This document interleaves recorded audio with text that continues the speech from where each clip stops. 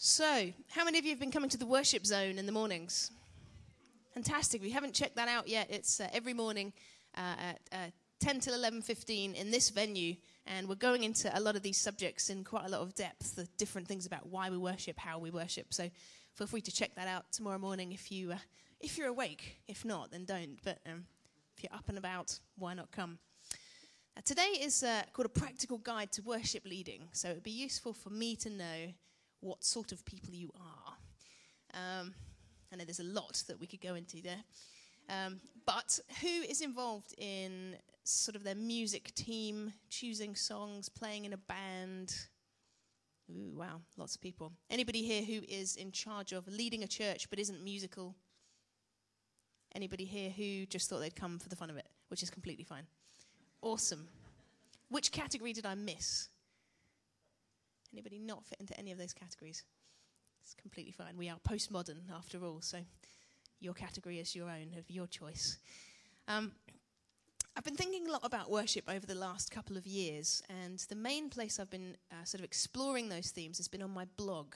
I'm a bit of a geek, so I love all things Apple, all things online. And I started a website to explore a lot of the different things that we will be talking about today in worship. I love discussion. So I'm actually going to base today on 4 different blog posts that I've written over the last couple of years. And I'm going to chop the session into 4 bits. And we're going to look at 4 different sort of areas of worship. I could have done a very, very typical seminar, the ones that you've probably already all been to, you know, where people tell their story and then they talk about set lists and all the stuff that basically you've probably heard before. So I thought I'd switch it up a bit, but I want to make sure you get what you want out of this. So at any point, at the end of each section, it's not really any point, is it? That was a lie. I said that, and then I went, I didn't mean that. I take that back. Not at any point, but multiple points throughout the afternoon. I'll ask you in the next hour when you want to ask questions. Caught myself out there. So the first bit of today is going to look at 10 steps to ruin your worship leading ministry. So I thought, why be positive when you can be negative? And my hope is that as we look at these different sections, you will things will come to mind that you want to deal with, the reasons that you came here today. So after each section, I'll throw it open for questions, and we'll just kind of take them as they come. It doesn't have to be relevant to that section. So 10 easy steps to ruin your worship leading ministry. Please take notes because why succeed when you could fail? So these are the ways to do this. Step 1, only ever sing your own songs. Who cares if your songs are so artsy and cutting edge that no one can understand them? People need to be stretched, don't they? You feel like your platform is meant to showcase your material, so you do your own tunes back to back every week. Your favourite bands are from Iceland, so you sing a few of them in Icelandic, just to be really cutting edge. People stare at you blankly, but you assume they are just lost in the Lord and are enraptured with the wonder of his presence. Step 2, use your church musician volunteers to make you look good. Your church musicians basically are minions. They are your backing band. They're only there to make you sound smoking, aren't they? You are dictatorial about how you want everything played, and heaven forbid if anyone should try and do anything you didn't ask for. They're there to serve you, right? You should give them all the bad jobs. Really, they should learn humility through setting up the PA system and going on your Starbucks run. Or they should be putting the chairs away at the end of the service. You'll be busy, of course, as you have fans to greet. Step number 3, become a local celebrity. Hide in green rooms and shroud yourself in mystery. Instead of being approachable and friendly, you slink around, trying to stay away from the common folk. They are such a drain after all, aren't they? You claim the band room as your own personal green room, filling it with your clothes, hair products, and your 50 spare instruments. You start wearing sunglasses indoors. When church members recognize you at the grocery store, you give them a humble, "Yes, it's me, folks, look." And you walk up to offer a simple autograph on their grocery list. Step number 4, talk badly about your senior pastor at every opportunity. You see your pastor as the person eclipsing your celebrity. He is the big cheese, but surely you deserve that limelight. So you drop negative thoughts about him into everyone's ears. At night, you dream about making the congregation choose between you and him. You walk out, leading everyone behind you like the Pied Piper, and you start a new church where you will be the one and only Grand Fromage. Step 5. Argue that the sermon should be cut to 5 minutes so that you can sing for an hour and a half. Every week you insist that people are totally wanting to just keep worshipping. Everybody wants more songs. They're always telling you this. You purposefully ignore your pastor's "please stop now" hand gestures. You let your sets get longer and longer. When it comes to a sit-down argument with your pastor, you say, "The Holy Spirit keeps telling you to keep singing, and that the people are like a tidal wave and you are just going with the flow." You accuse him of quenching the Spirit and storm out, combing your rockstar hair as you leave. Step number 6 to ruining your worship ministry. Every week, totally change your song list after you've given it to the pastor and the lyric projection team and the sign language team and the band. You don't see any need to be a team player. After all, aren't the others there to just support you? Aren't you, Moses, going up the proverbial mountain, bringing down the worship of the Lord? Despite the fact that the lyric projection team need to know what songs to load into their computers, and despite the fact that the sign language team need to prepare their signing lyrics, you want to be spontaneous, as that's always more spirit-led than planning, right? When confronted, you argue that planning constrains the Holy Spirit and grieves his heart. Freedom means no planning. So what if deaf people can't join in and no one has any words? After all, you are moving in your prophetic gifting, aren't you? Step number 7. Begin speaking in the weird accent of whichever worship leader you most look up to. Whether you're an English worship leader who loves American music or vice versa, begin to subtly adopt some of their pronunciations when you sing, perhaps even when you speak, perhaps even at the grocery store in that aforementioned moment. This somehow makes you more legit, and it adds to your mystique. People at the petrol station begin to ask you, "Where are you from?" And you enjoy the sense of wonder that you create. Perhaps you even pretend that you are from that other country when meeting strangers. After all, you're way too big to be constrained by your little town, aren't you? Cobber. Number 8, squash anyone who joins your church or team who might be more gifted than you. You survey the team for anyone showing any signs of talent and instantly find them a new role, like on the coffee team or the floor sweeping team. If anyone joins the church with a clear gifting in worship leading, you give them the toughest audition ever. And then you go to the pastor with a sad expression of deep pastoral concern, and you say, I love that person, I love their talent, but what about their heart? I just sense the Spirit saying there are some deep character issues." You ensure they never get to lead, and your evil rule of terror continues. Step number 9, go to worship conferences, like Spring Harvest, and then come back and tell your local church they need to change everything. You are a worship conference junkie. You book 2 years in advance for all your favourite events and always get a front row seat. Not looking at anyone. Photos of you and every well-known worship leader are pinned up in your little band room, and you take copious notes, then come back and announce that everything everybody's doing is wrong. You think to yourself, poor clueless people, if only they'd been at Conference Awesomeness 2012, then they would understand what the Holy Spirit is doing right now. Please keep coming to Spring Harvest. Step 10, the final 10. Decide not to have a plan for what to do when you're too old to lead worship. You decide that you want to be a worship leader for the rest of your working life, and you ignore the thought that anyone younger should ever be involved. You see them as a threat. They might be current and hip, but you decide they are evil and to be stopped. Anybody coming in with a new form of music, you crush. You bring them over to your side and get them to wear old slippers and say that they have no place. You tell the church that you don't believe in the next generation. You invent a new service and siphon them off into a small room. Your church continues forever until you all die. The end. So 10 steps, and I know they're very tongue-in-cheek, but I definitely relate to a lot of those. And I definitely, when I wrote them, was kind of writing them slightly out of pointing the finger at me, going, I really do so many of these things. The first one, singing our own songs. It's tricky if you are a songwriter, and I know some of us are. If you really believe in your own material and you connect with it on a deep level, you want to use it because it sort of came out of your heart and it's your most pure expression of how you feel about God. So it is difficult sometimes not to overuse your own songs. But that's a key one, isn't it? You ask people what they think of events like this. Often people will say, oh, so-and-so's a good worship leader, but they all sing songs we don't know. Has anybody ever been to an event and felt that way?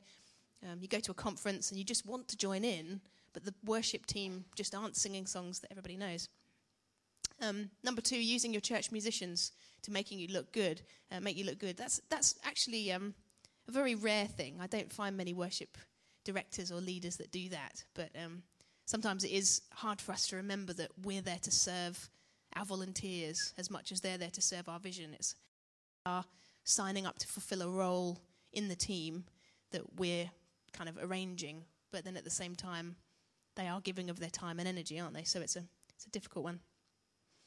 Local celebrity. Anybody here hide in green rooms and wear sunglasses indoors? Confess now. Looking around, we are indoors. Number 4, talking badly about your pastor. We've been talking about that in the worship zone in the mornings, your vicar, your minister. That's a tough one because often the relationship between church leader and worship leader is a really hard relationship. We were talking this morning a bit about personality types and how differently we can see things. And a worship leader might be coming at a service going, I need flexibility, spontaneity, I want to follow the Holy Spirit. That's what a godly approach to a service looks like. A pastor might be coming at it saying, I want to make the people feel safe, I want to have structure and boundaries and a well-timed service so that everything works. And he thinks, or she thinks, that's what godly approach to service planning looks like. So often we do have a breakdown, and I'm sure you guys might have some thoughts on that. Number 5 was argue that the sermon should be cut to 5 minutes and that you should get an hour and a half. Timing is tricky, isn't it? Often many of us feel like we're not given enough time to do what we're trying to do. We have a heart for leading our congregations on a journey. We want them to go deeper in their worship experience. But that's very difficult if you only get 2 or 3 songs, especially if they're all chopped up. Anybody relate to that? You just want sort of more time and more volunteers and more equipment, and it's not a bad thing to want any of that. It's completely fine. Like it's a struggle, isn't it, that we have to balance what we want to achieve with the little resources that most of us have. Number 6, changing set lists at the last minute. Is anybody guilty of that? It's a hard one, isn't it? Like the balance between suddenly going, I really think God's saying this instead, but then remembering that the lyric team are all ready for a particular song, and if you do cater, which we really value here at Spring Harvest, we cater with sign language. It's so important that everybody can participate. It's really on my heart that we don't ever make anybody feel excluded. And obviously my tongue-in-cheek joke earlier was a joke, so please don't come up at the end and go, you said it was funny that people couldn't join in if they can't see. Like, I obviously didn't mean that. I'm actually always the worship leader at Spring Harvest that does our disability week, and we have a week next week where we have a whole bunch of things, like we do song lyrics in Braille. Everything's signed even more than normal. We have Prospects, which is a fantastic organisation and I have a real heart for that. So it is important for us to remember that even though we're being flexible to the Holy Spirit, people are depending on our plan to be able to engage. 7, begin speaking in weird accents. I'm a bit of a funny one to talk about that because I lived in America for 8 years, and if you actually do go on my blog and watch some of my videos, I developed a very odd accent. So, ironic. But I've lost it, I hope now. Number 8, squash anyone who joins your church who might be more gifted than you. That is a scary one, isn't it? When people show up in our churches and they're actually quite good, if our identities become a little bit too wrapped up in what we do. And there's a healthy amount of identity, isn't there? Knowing who we are and where our place is in the church. But sometimes it can get a bit sensitive, maybe more sensitive than it needs to. And I've definitely over the years had to learn to let go of what doing this stuff means to me, to actually be willing to walk away from it. Like this week, I'm not actually leading any worship across the event because I chose to just do 1 week this year rather than 2. So I'm leading next week, but this week I'm just doing a few seminars and watching Pete James do an amazing job. And it's really good to not be that person, because if you're always that person, it can become a little bit too important. And then if you ever get any of it taken away for any reason, you could have an almighty meltdown. We don't want that, do we? Number 9, going back from events, telling your church everything needs to change. It's funny that we're talking about this right now. But I guess there's a degree of sensitivity needed, isn't there, when we go back home after something like Spring Harvest, where we have got together with loads of really inspiring people, that the conversations you guys are having throughout site, I eavesdrop on some of them as I walk past, and you're talking about fantastic stuff. Like at the end of the worship zone, I hear some of the conversations, and the things you guys are talking about are great. And then you go back home often to congregations who don't really think along those lines because that's not their particular area of interest. We can't expect our home crowd to be into all the same things we are, can we? Not in quite the same way. So I guess it's about going home with ideas, but also with a bucket load of grace to say, I love you and the way you do things, but how about this? And knowing the right spirit in which to offer the stuff that we're talking about here. Final point, and this one's a difficult one. Decide not to have a plan for what to do when you might be too old to lead worship. Now I put that in there basically to kind of stir up discussion, because I don't really think that that's accurate. I don't actually agree with that. But there's definitely a kind of wave of churches that are moving on older people and bringing in younger people. And I think we really need to stop that in its tracks and say, what are we doing here? Why are we falling into the rut of thinking that somebody has to be younger to be in charge of the music? What about the wisdom that comes with many years of service? What about the seasoned eldership of people that have seen so many trends come and go? And many of you in this room will have seen so many different songwriters kind of rise to prominence, and everybody's singing their stuff, and then it's someone else, and bands and CDs. And you've got all that hindsight, and you need to be able to bring that to your churches. And all of us of any age to stay musically somewhat up to date. I think that's the responsibility. And I find it difficult because I'm, always on the go. I don't really spend very much time listening to music anymore. And I've had to change that to make sure that I'm still current with, what's going on. And chart music isn't everybody's favourite. I like listening to Classic FM when I'm working. So, I put myself in the same category as anyone here who's, feeling like they're not totally in touch with where music's at. But we do need to sort of know what our favourite music is and then what everyone else is listening to. If you're only into top 40 charts and you're 18, you also need probably to turn on Classic FM every now and then and think about, what about people in my church that love choral music? Or what about classical music? If all you do is rock band, maybe one Sunday you need to think, what would happen if I actually got a string quartet? Or some choral voices. What about catering backwards? No one seems to talk about that, do they? It all seems to be older people needing to cater for younger people. But there's so many younger people now in position, I think they need to be reminded to cater. It's not age specific either, because I actually prefer classical music. And I don't really get very much of that at the churches I go to, and I would love to. So I wish the worship leaders there would cater for that as well as Coldplay and U2, which are also good, but, So those 10 points, I know they're tongue-in-cheek and some of them are a bit cheeky, but I'd love to know what you guys are thinking. So this is the first quarter of the seminar coming to a Q&A time. So I know that you are desperate to say things. I can tell.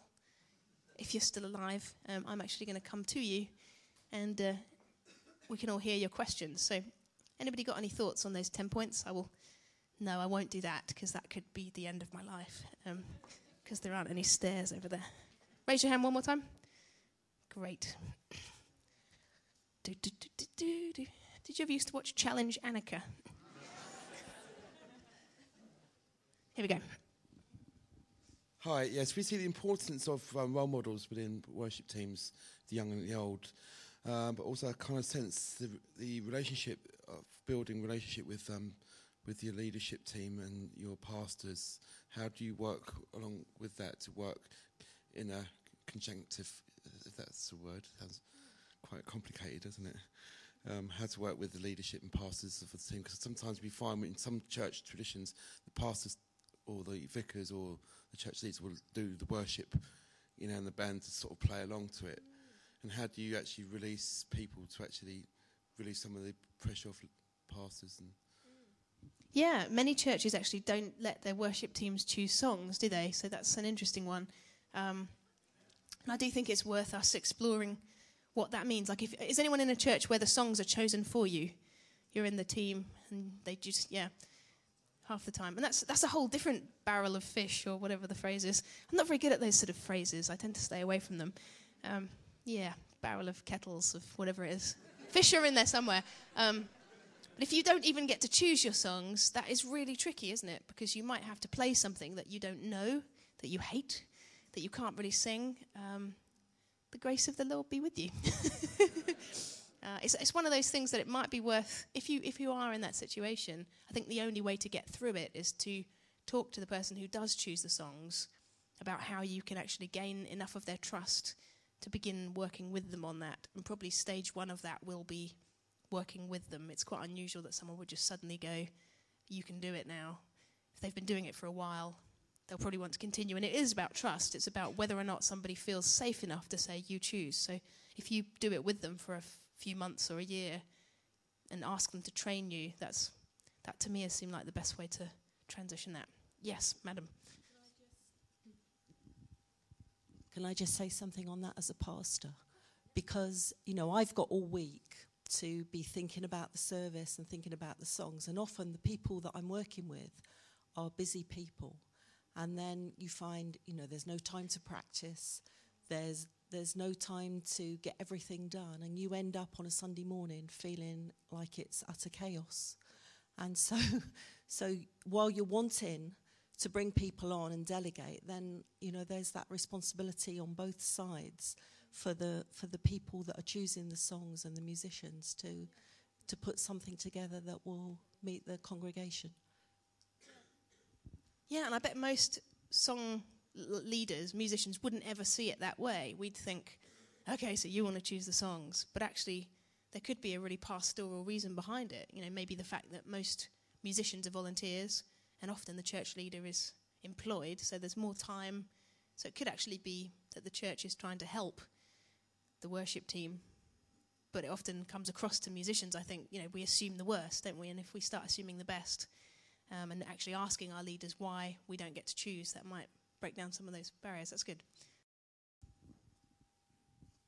My wife's the minister of the church. I'm often the worship leader. I was just going to say, if there's a song that they ask you to do and you don't think you could do it, my advice is to say to them, I don't think we can do this because. So we have 4 or 5 different groups that play because we're blessed with lots of musicians. And if she's picked one which our classical pianist won't be able to play, I'll say, don't think that's a good idea. But then she would want me to say, why not this one instead? So I would just suggest that you speak to your leadership and, like you say, develop trust. But don't go back and say, I don't like this one. Say, I'm not sure this one will work because of the musicians I've got or whatever.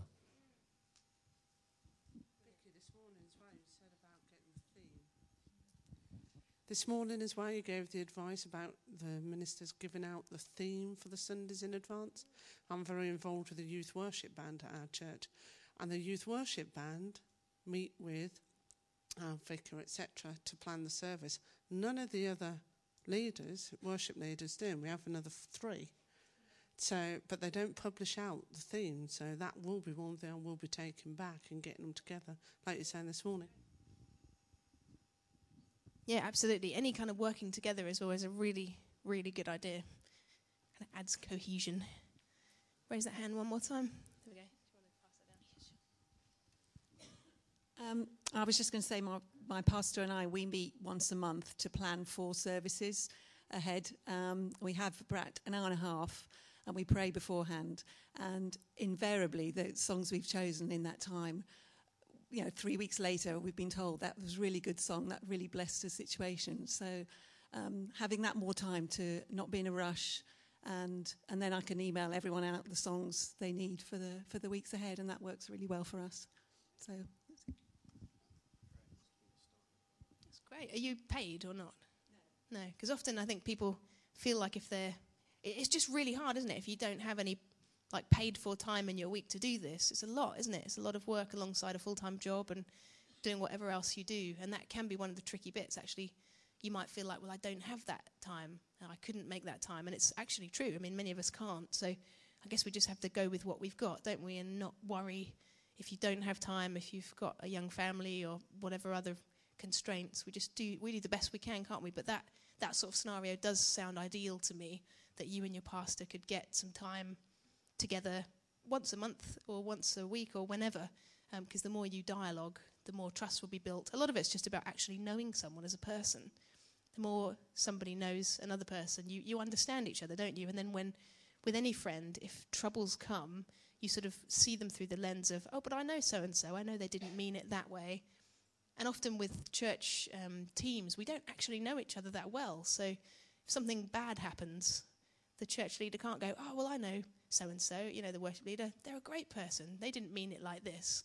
But if you don't actually know each other, if you haven't hung out outside of work, if you don't ever go out for a drink or have a meal, and if you're, adds another whole dynamic into it. If you're a woman and you've got a male pastor or vice versa, that can also be tricky. I've found that over the years that it's been difficult to get that kind of rapport and relationship with the senior church leader who's a man, because the male members of our worship team would go out with it. I know this sounds very stereotypical and I apologise, but go out for a drink at the pub or watch football together. Not things that I do.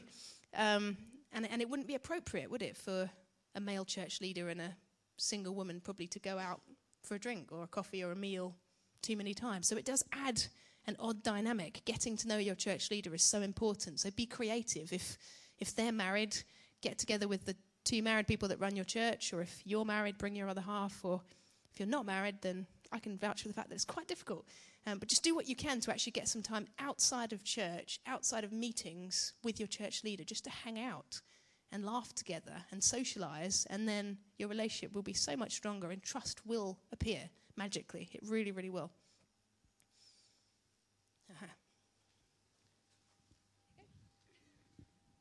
I just felt that the one of the key things that came out from the lady was saying that actually that they spend time praying before they choose songs, and I just feel that the starting point from any worship should be prayer. Yeah, brilliant.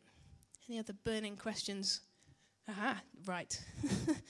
Making me work for it. Dun, dun, dun.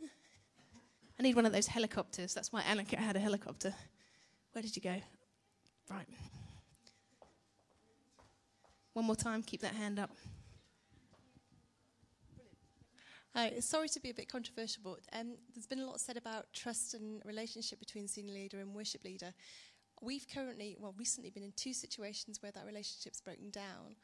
And actually, more seriously, recently my husband was actually publicly criticised by the senior leader on stage in front of a worship group. Any suggestions for how to deal with something like that? Yeah, it's a hard one. You're going to have to crick your necks. I'll answer it here because we've got another question up here. I do think that's a massive, massive problem. There are so many reasons why that relationship can break down, and often it's actually beyond help, isn't it? And I've been in a couple of those situations myself. One of them was because the person didn't really believe that women should be in ministry at all, which was interesting that they invited me to be their worship leader. But it's just tricky, isn't it? There's things that actually can't be repaired, and it sounds like in your situation it couldn't be repaired, and that's okay. Like, you can't make miracles happen, can you? Every relationship in our lives, can we, if 2 parties aren't willing? So in some situations, I think you do have to prayerfully consider whether you are in the right place. And leaving a church is obviously a massive deal, isn't it? But it's a great book I'd recommend, actually, for anybody that is dealing with this. It's called Boundaries by Dr. Henry Cloud. Boundaries by Dr. Henry Cloud. It's actually a great one for anyone involved in ministry to read. It's by a Christian, but he's also a trained psychologist. And he talks about the importance of having boundaries around you that protect you. Often we're taught in ministry that we can't say no to things, that we can't have a limit to the amount that we serve or give because it's for the Lord or for the church. And if we're not protecting ourselves, we'll actually be no good for anybody else. We can burn out, can't we? We can run out of steam, or just get to a place where we're so kind of ragged and empty that we're no good to anyone. So this book talks about how to say no in healthy ways and know where your limits are. And I would say for you, it's good to actually know where your boundaries are, and you say, actually, that's not an appropriate way to treat me. That's not an appropriate way to speak to me. That's not, it's not professional and it's not godly. Or if you're being overworked in your job, which many people are, even if you're a volunteer, to be able to say, actually, this is too much for me. I know where my limits are. I'm not being selfish. I'm just being honest, because if I overgive, I won't be any use to you or the church or anyone else. So don't feel afraid to say no. Does anybody struggle with saying no? Anybody feel pushed kind of beyond what they can give? No is an okay word as long as you say it in the right way. So, and the language of boundaries is actually very, very helpful. The language of having a sort of a healthy knowledge of where your limits are, because that's actually about you protecting yourself. You know the scripture that says, guard your heart, for it's the wellspring of life, and everything flows from it. If we're not guarding our hearts, we're not going to be any use to anyone. So if you ever need to say no to anyone, just talk to them in that language. And to me, it actually makes it a lot less confrontational, that you're just protecting yourself in a godly way so that you'll actually be able to make it on the marathon rather than the sprint. Is that helpful? Good. Okay, back here.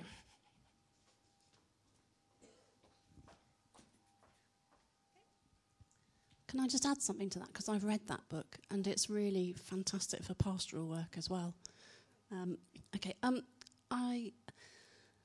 How do you deal with adulation? You know, if people are, without putting on a pink wig and sunglasses, you know, when people think you've done a fantastic job. I mean, in the past when I've been a worship leader, people go, wow, you know, that was great. And then other people 10 minutes later say that was really terrible. But how do you sort of respond without being too smiley or too looking too miserable and say, oh, well, that's fine, thank you very much. It's just the Lord's doing. What do you do? Yeah, it's a strange job that we do, isn't it? Because we're up the front most of the time if you're in any kind of average church. I mean, sometimes we're not up the front, are we? We're in up the back or at the side. But most people are up the front. Raise a hand if you're sort of looked at. Being the focus of anyone's attention is a funny thing, isn't it? And it begins to rub off on you after a while. That was fairly graceful, wasn't it? Ish. I didn't break any limbs. Being up the front is a funny one, and it does take time, I think, to get used to it, because in the beginning it's either terrifying or it means too much to you.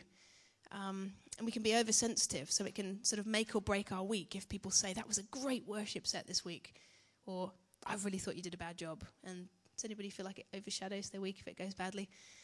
I do sometimes. I think I would say it's about knowing yourself and knowing your own brokenness and remembering who you really are, because that's not exactly hard for us all, is it? To think of all the things that we aren't great at and the ways we need to love Jesus more, and to try not to let, focus on how well you've done or how much you've blessed people become the kind of main soundtrack in your head. I guess it's all about the way we see ourselves, isn't it? If we keep an accurate view of who we are, that we're great people, that God loves us, but we fail often without his grace, we wouldn't stand a chance. You know, we're just so blessed, aren't we, to actually get to know him, to be saved by him. That amazing grace, how sweet the sound that saved a wretch like me. There's an appropriate way to just be aware of our own wretchedness in the love of God. Do you know what I mean? And I think as long as we keep that theology at the forefront of our minds, that accurate sense of the fact that we wouldn't even get to know God if it weren't for his incredible sacrifice through Jesus, the more I feel like I could take or leave being up in front of people. And it's a dangerous drug. Seriously, being up in front of people is very dangerous. The more people that are out there, the harder it is to not let it tweak you into a weirdo. But for me, it's mostly about just really reflecting on what Jesus has done for me and keeping that at the forefront of the way I see myself, that if it weren't for him, I would be utterly lost forever. And it's a complete gift, isn't it, to serve him in any way. And then making sure that you serve in other unseen areas so that you're not just a worship person. Maybe you're a coffee person or a bookstall person or locking up the church every night person, and that those things are part of your worship too. Well, I hope you enjoyed 10 steps to fail. Please don't actually go home and do all those. That would be very, very sad indeed. The next thing I want to look at is worship monsters. This was a blog I posted a few months ago, and I told the story of how when I was a little girl, I had a reoccurring nightmare of this monster that would come out of nowhere, and it would chase me, and I was actually terrified. I probably was about 4 or 5. And I had these dreams for about a year. You guys are going to want to sort of cast things out of me at the end of this, I know. But it was this dream about this horrible wolf monster that would come and get me, and it would chase me, and I'd be running and running and running, and I'd just wake up as a little girl, and I'd just be covered in sweat, and I'd be, oh, the monster's going to get me, Mum, make it go away. And my mum had this great piece of advice. She said, right, you've been dreaming about this for a long time now. let's try and see if we can end the dreams. She said, next time when you fall asleep and the monster appears and it's chasing you, she said, let it catch you and see what happens. I thought, this is bad news. My mum doesn't know. This thing's like got big teeth and hair and eyes. But I went to sleep and I thought, right, okay, I'm going to fall asleep and I'm just going to try and let the monster catch me because I just don't want to have this dream anymore. And so I let the monster catch me. And when I turned around and it caught me, it just disappeared. And I never had the dream again. And I remember thinking, how interesting that the things we can be terrified about, when they actually do happen, often it can be as nothing. And we waste so much time and energy and thought processes over things that actually aren't important and aren't worthy of the time and energy that God's given us on this planet. We've got a limited amount of time, and our minds are a precious battleground. We've got to make sure that what goes on up there actually is good. So why are we so afraid? And relating that to worship, there's many things that are our worship monsters, things that we are afraid of that actually aren't the end of the world and can cripple us and can take away our confidence. They can distract us when we're preparing, when we're leading. And if we actually face these things head on and give them a good old look in the light of day, we can realize that they're not actually that scary. Here are some common worship monsters. See if these have been lurking under your bed lately. Fear of what your congregation really think of you. Fear of what your church leader thinks about you. Fear about whether you sound good enough. Fear about whether you look right. Fear of getting it wrong, singing off key, messing up a piece of music. Fear of whether you're too young or too old. Wondering whether your songs, if you write any, are good enough or whether they'll crash and burn. Fear of being more organized and feeling locked down and constrained. Or the other extreme, fear of stepping out in spontaneity, wanting to, but just being terrified that if you don't have a strict plan, that everything will crash and burn. Maybe you're afraid about trying a new instrument. Possibly you are a voice leader and you want to start playing piano or guitar, but what if it all goes horrendously wrong? Maybe you're thinking about moving from songbooks to a screen, but you're worried. Will it throw people?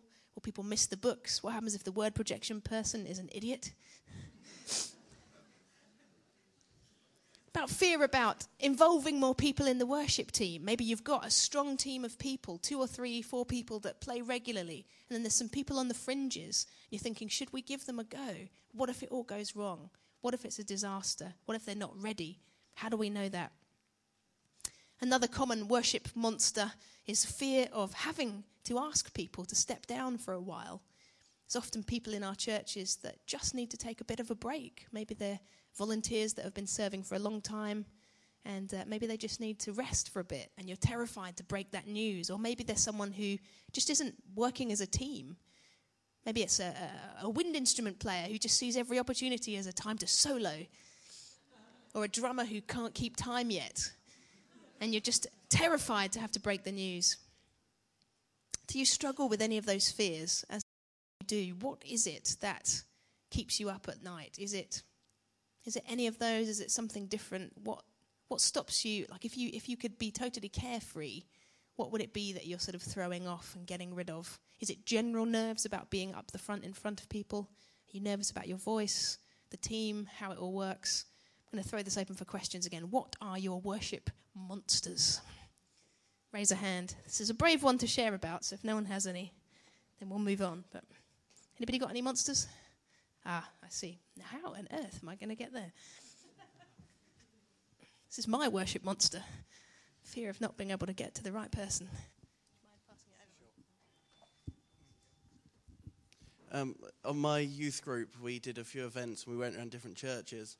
Our biggest phobia, as well as not staying in tune, was our sound system. We hired in a sound system, and it broke down ourselves. It broke down every time we used it. We did 5 different dates, and every time it stopped. Then we just gave up and got our own. And our whole band together, we're all quite young, all late teens now. And we have a problem that we all have tuning issues sometimes. Everybody has it, but we had like one event where one song we all horrendously got wrong. And since then, we've not quite sorted ourselves out, but I think everybody has that at one point, but yeah. So yeah, 2 common worship monsters: fear of the sound system, fear of whether the techie is actually an alien and is going to make you sound terrible, and then fear of tuning. Anybody get afraid about their tuning? I'm always constantly tuning my guitar because I hate the thought of it being out of tune. Anyone else got any worship monsters that they want to confess? Yep.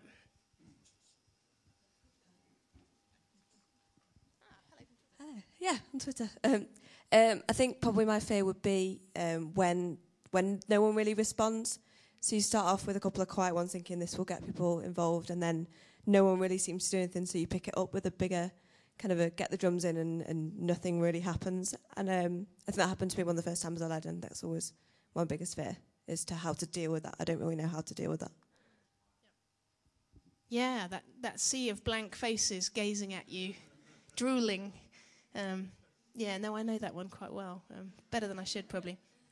That is a terrifying thing, isn't it? What do you do if people aren't engaging? Do you move on? Do you give up? I think it's one of those things where you have to develop a poker face when no one can actually tell that you're panicking. It's probably my best advice.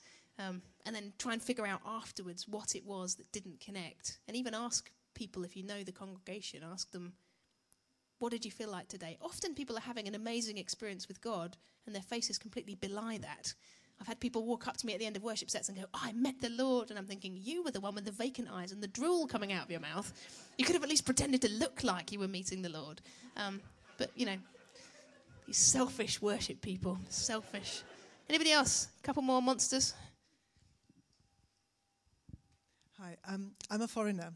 And when I speak in the mic in front of the church, all English goes out of my head.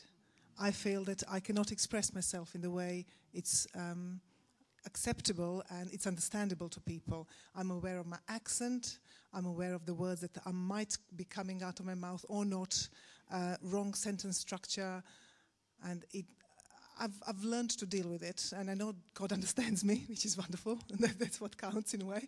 But as we are there to facilitate worship, you know, it's good to know that what you're trying to put across comes across, and that people understand and can follow where you want to lead them. So yes, it's something that I have lost sleep over, I'm afraid. Yeah, that makes a lot of sense. All right, one more worship monster back here. To comment on that one, I'm actually English and I have the same fears, actually.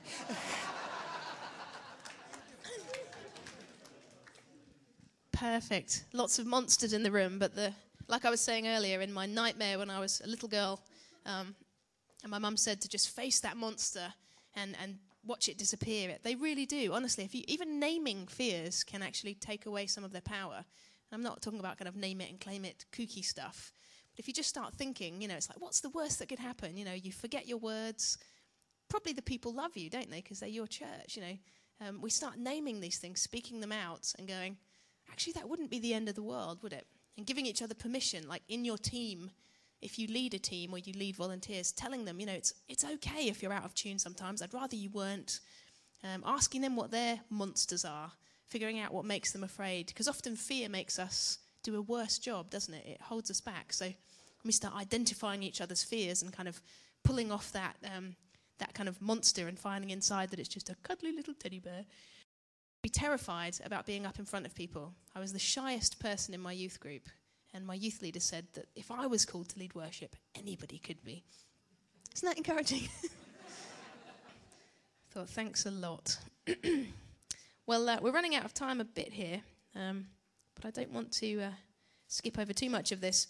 One thing I want to touch on is the feminization of worship. This is a blog I did, and I'm bouncing around on different subjects here because like I said at the beginning, I don't just want to give you an average, normal worship leading seminar that you've all heard before, because I know many of you have come to these kind of things before. So spend the last little bit of today looking at the feminization of worship. Now, there's been a big debate, especially on social media. Is anybody into Twitter, Facebook, blogs? A few of you. There's been lots of discussions in that forum and in others, in church newspapers and a lot of Christian books, talking about whether the church has become a place that is not suitable for men.